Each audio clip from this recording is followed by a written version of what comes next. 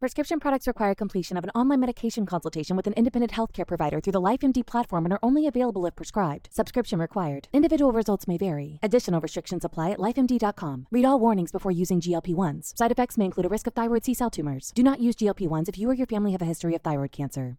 If you've struggled for years to lose weight and have given up hope, did you know you can now access GLP-1 prescription medications through LifeMD? LifeMD is now offering eligible patients online access to GLP-1s, the breakthrough prescription medication that can help you lose body fat and weight. Listen to what people are saying. Probably the easiest thing I've ever done. The medication comes in the mail, and it's very easy to use. I've been able to live my normal lifestyle, and I've lost 20 pounds already, and I've never felt better. It changed my life.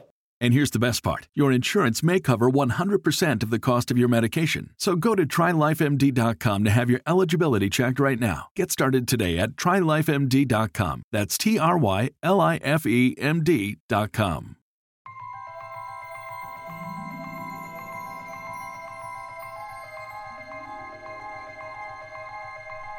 Hi, I'm Dominic Patton.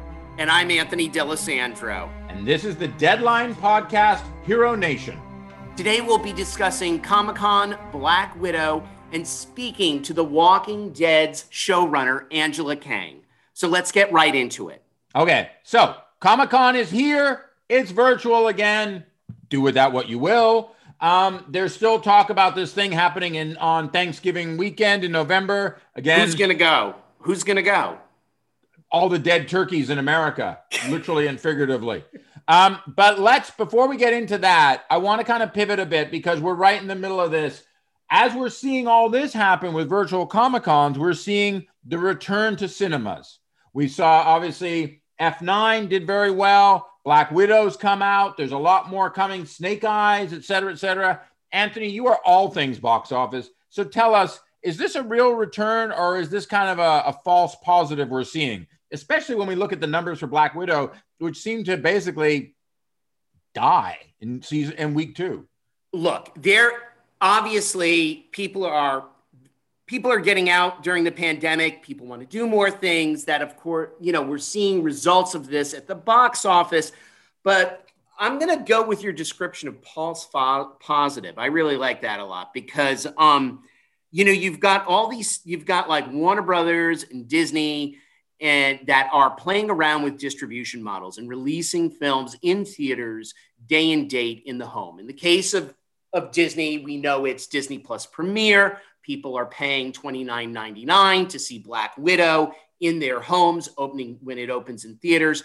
But with Warner Brothers, their entire 2021 slate is on HBO Max, free to their subscribers. So you've got this. The good news is that these studios are spending marketing money to open these films at the box office, but we're seeing these huge, audiences are catching on. I could see this at home for free, or I could see this a second time around at home immediately. And you're seeing precipitous drops at the box office. For example, Black Widow fell apart 68%. That's the largest drop in a second weekend for any Disney-released Marvel Cinematic Universal title. But I have a question. I have a question for you. And I know you've written about this extensively and expertly, but does that really matter? Like, aren't we kind of talking hieroglyphics and when we should be speaking in binary code? And what I mean by that is that those numbers exist in a vacuum. Yes, that's a big drop, but there's this whole other reality of, as you described, the Disney Plus Premium. I'll be honest with you. Like, I know a lot of people who watched it like that. I know people who watched it, because they have kids and so they don't want to go to a movie theater. B, they have kids and they don't want to go to a movie theater because of the Delta variant and the rise of Corona. There are people who don't want to go to a movie theater, even though they don't have kids because of that reason. And there's also, some movie theaters are open, some are closed. It's a little bit of like trying to find your local spot. So I just feel like when we talk about the drop of Black Widow, I guess I'm a little sensitive to it because I also feel like there's a little bit loaded for bear there. This is a female-led superhero series, franchise, et cetera, et cetera. It's having all sorts of implications about what that could mean. Whereas what I see is like, this is one of the first of a new breed, and you have to learn how this hybrid works. Well, I think here's the thing. The greatest Hollywood business formula has been getting people to buy the same piece of content at least twice during its cycle. First in theaters, then subsequently in the home. Sometimes they'll see it in theaters more than once. These new distribution models are shaking things up. And I think the concern is that by taking the steam out of theatrical, and putting things simultaneously in the home, we're making things less premium. And in that, we are deflating the life cycle revenue of a movie. So if we are showing it in theaters and in homes at the same time, we are essentially collapsing a window and also possibly shortening a film's subsequent revenues, their tails, their long tails. So I think that's the greater fear and concern. Here they are. The studios were always like, oh my God, we need to shorten the theatrical window because of the fact that we're spending too much on marketing and we're not making as much as on DVD. And now it's like, there's no DVD money to make now. I mean, that's right. dead. Now I think but that's an interesting point. But that's my point to some extent. Okay. And I know that we are a little bit, one of us is maybe closer to the altar than the other on this, but I mean, once upon a time, everyone was like, oh my God, we're going to lose the DVD market. And you know what? You did, because technology and audience expectations and accessibility altered.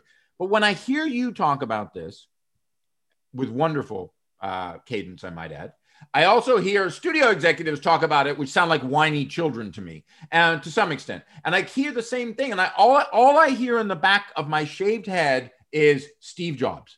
And I hear Steve Jobs on a white digital horse coming to the rescue of the music industry almost 20 years ago. And the music industry being like, no, we can't sell individual songs. We sell albums. And he's saying, and that's why everyone's pirating them. Now, I also know that there's a reality that came out of Black Widow, which Black Widow ended up being heavily pirated. And some people say, well, that's because it was on Disney Plus and they all scammed it off that.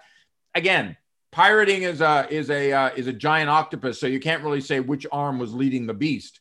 But I do think a lot of this is an evolutionary time. We just came out of an incredible year, for better or for worse. The pandemic is still very much alive, at least for the unvaccinated. And so I think that transformation is the name of the game.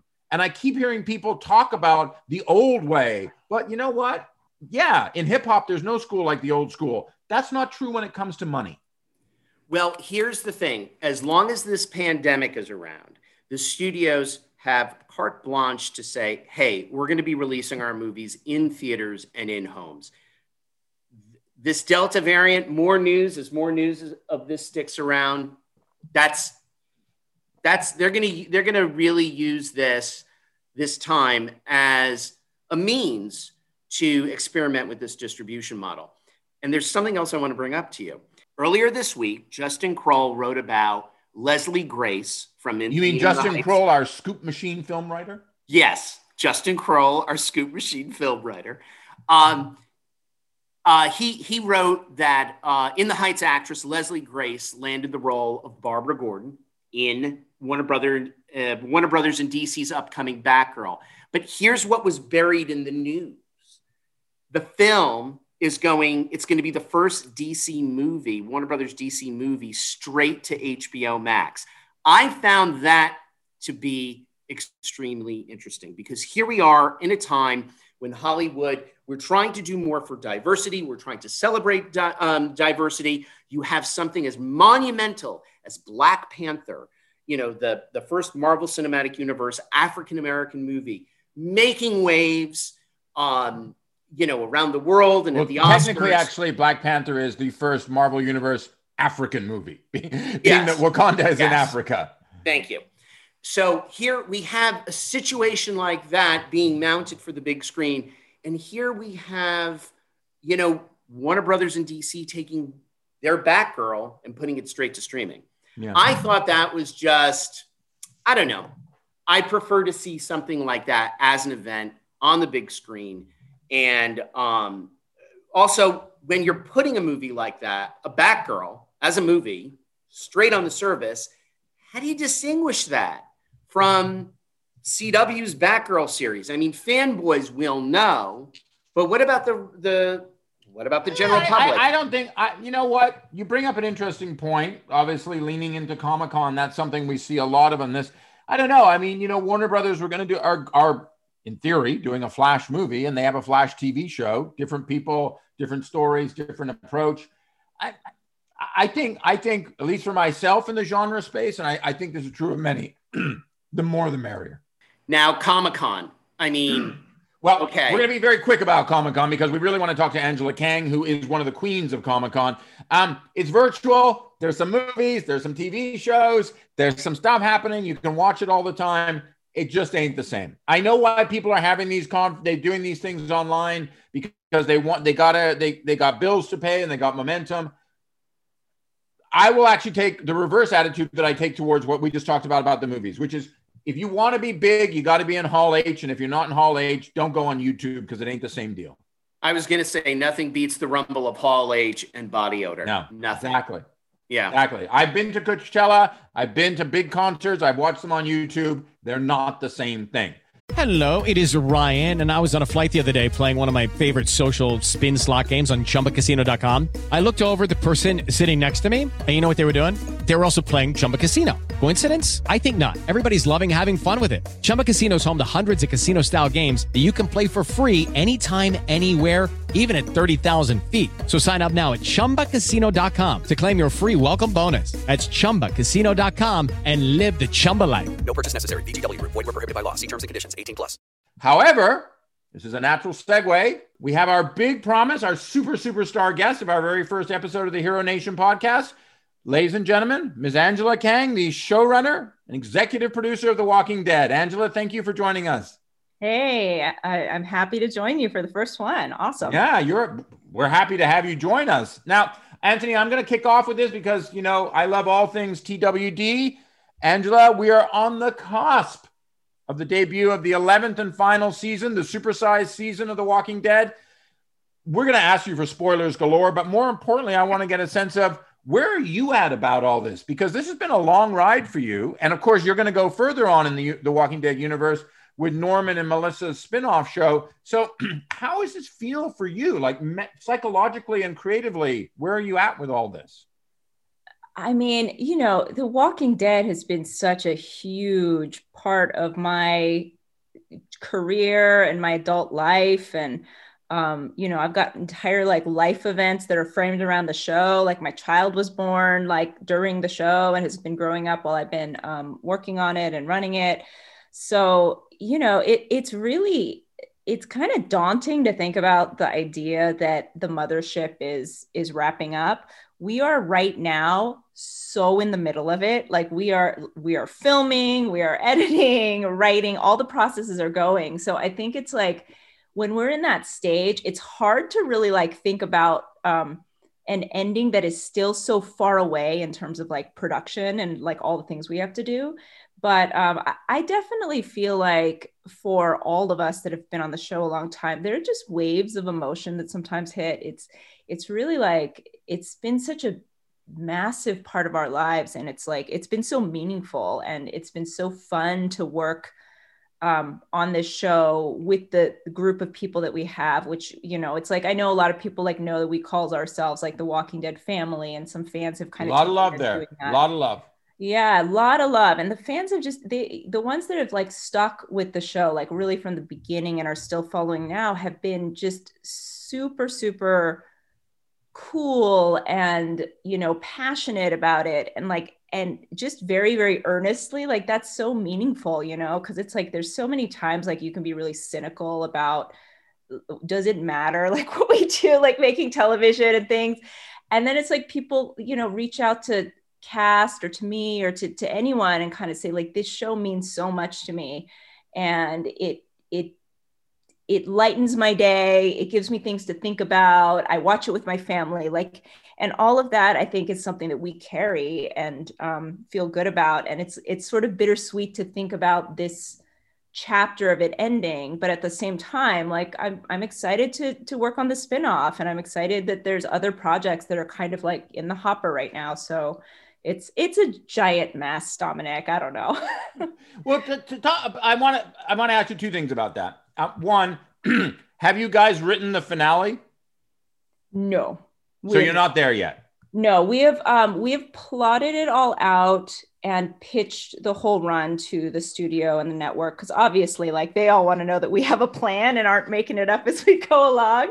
It's like, no, oh my God, we're all so like type A about trying to like make sure that all the ducks are in a row. Well, how much? Let Let me ask you this, and you and I have talked about this too. I mean, one of the things about The Walking Dead is there's always been the process of adaptation.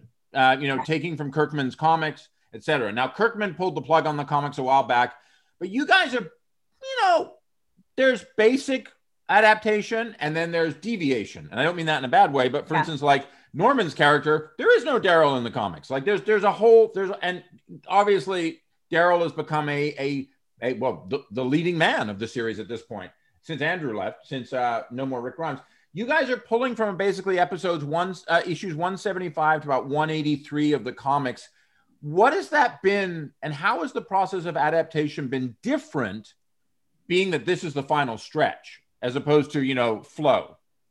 Yeah, I mean, that's a really good question. I think like what's interesting is because on the show, we have such a different array of characters now than were in the comic at this stretch. I mean, like Andrew left for his family reasons. We have various cast members that have also left. We have characters like Carol who have long outlasted their comic book counterpart. We have Daryl, like you said, who doesn't even exist in the comics.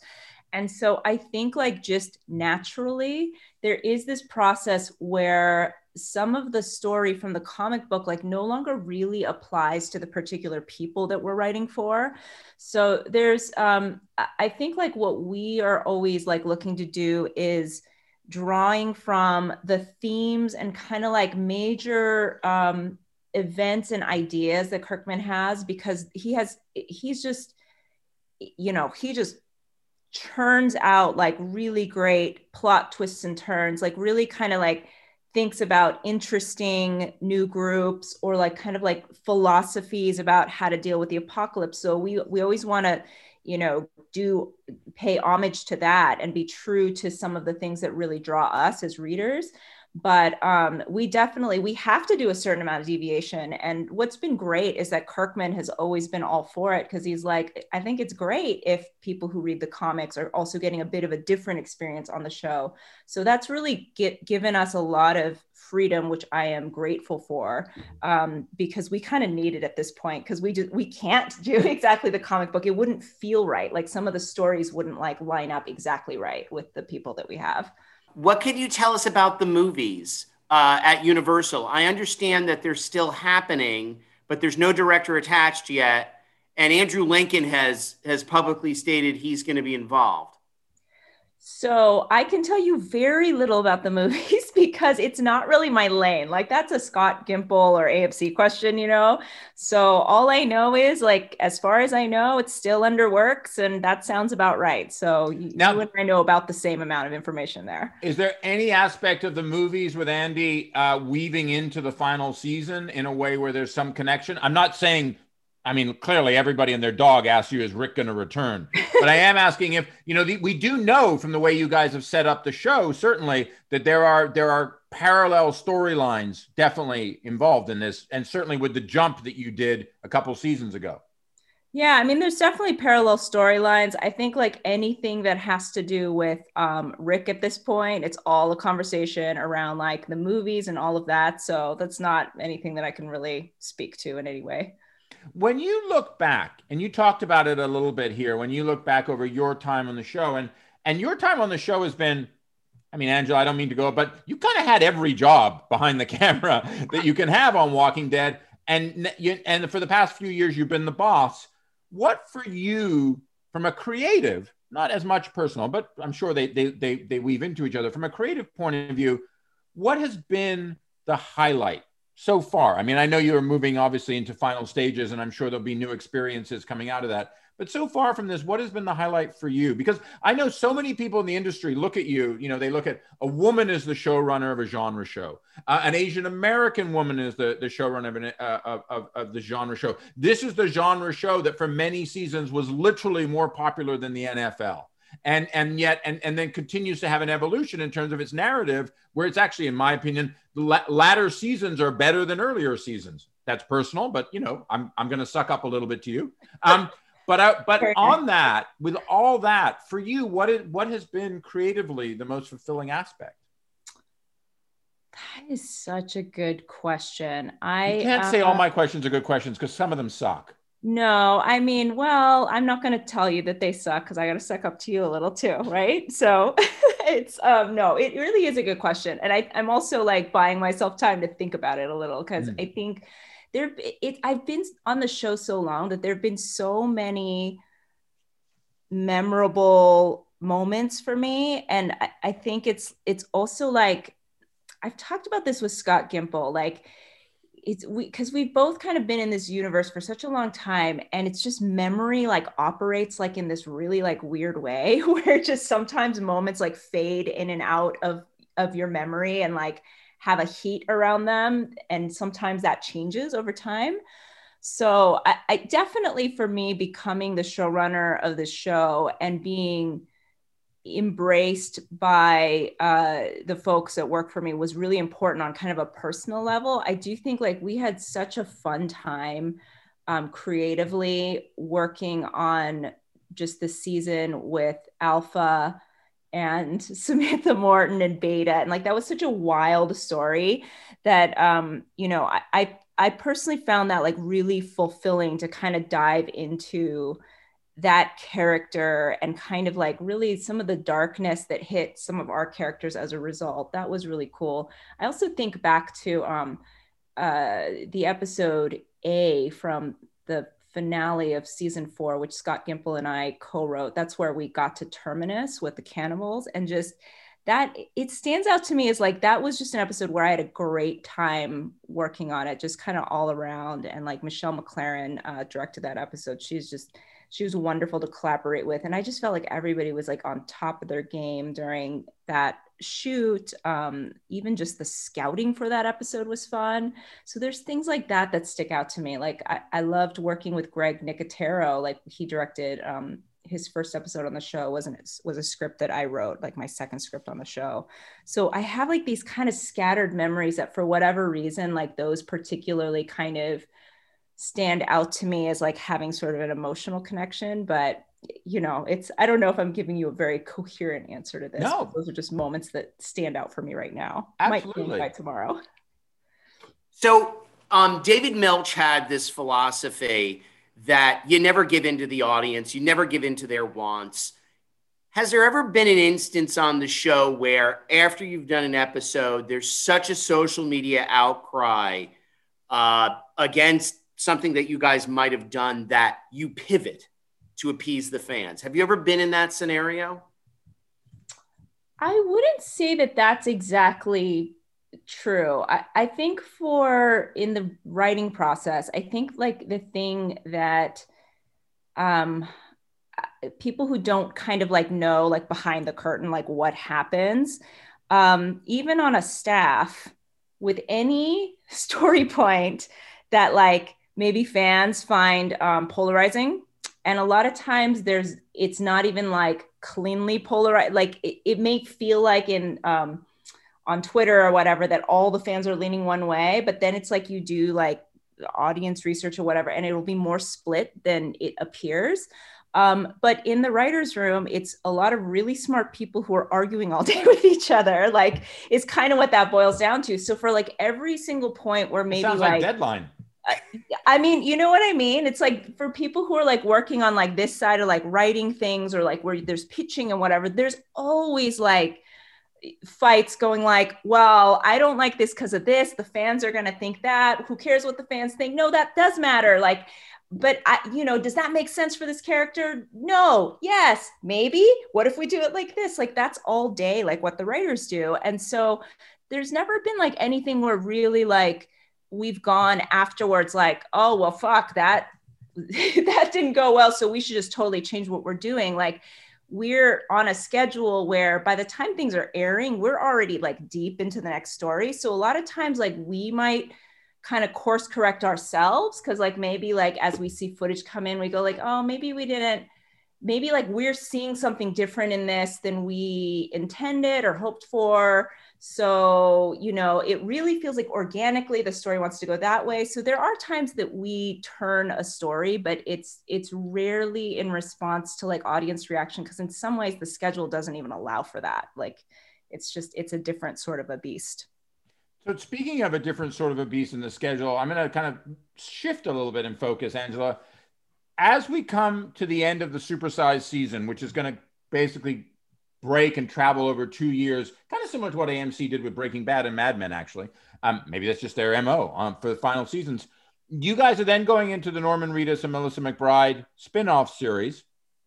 Clearly, lots of elements of that, of Walking Dead, the Mother Show, will carry on to that. Have you guys, again, no spoilers, but have you, or you just spoiler the hell out of it, actually, if you want, tell me everything. Have you built the bridge? I think so.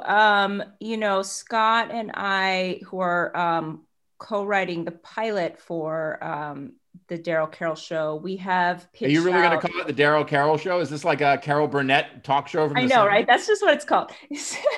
Untitled Daryl Carroll Project. It's funny because like it's just one of those things where it's hard to come up with names for Walking Dead series. Like I think for all of them, there's been like a lot of like conversation behind the scenes about what is it called exactly. I think based on the to talk about fans, we were talking about before, based on the fact that everyone has always anticipated that Daryl and Carol will have a relationship, I think you should call it Walking Dead Love Island. Love Island. I think, you know what, that could be the title. So works on so many levels.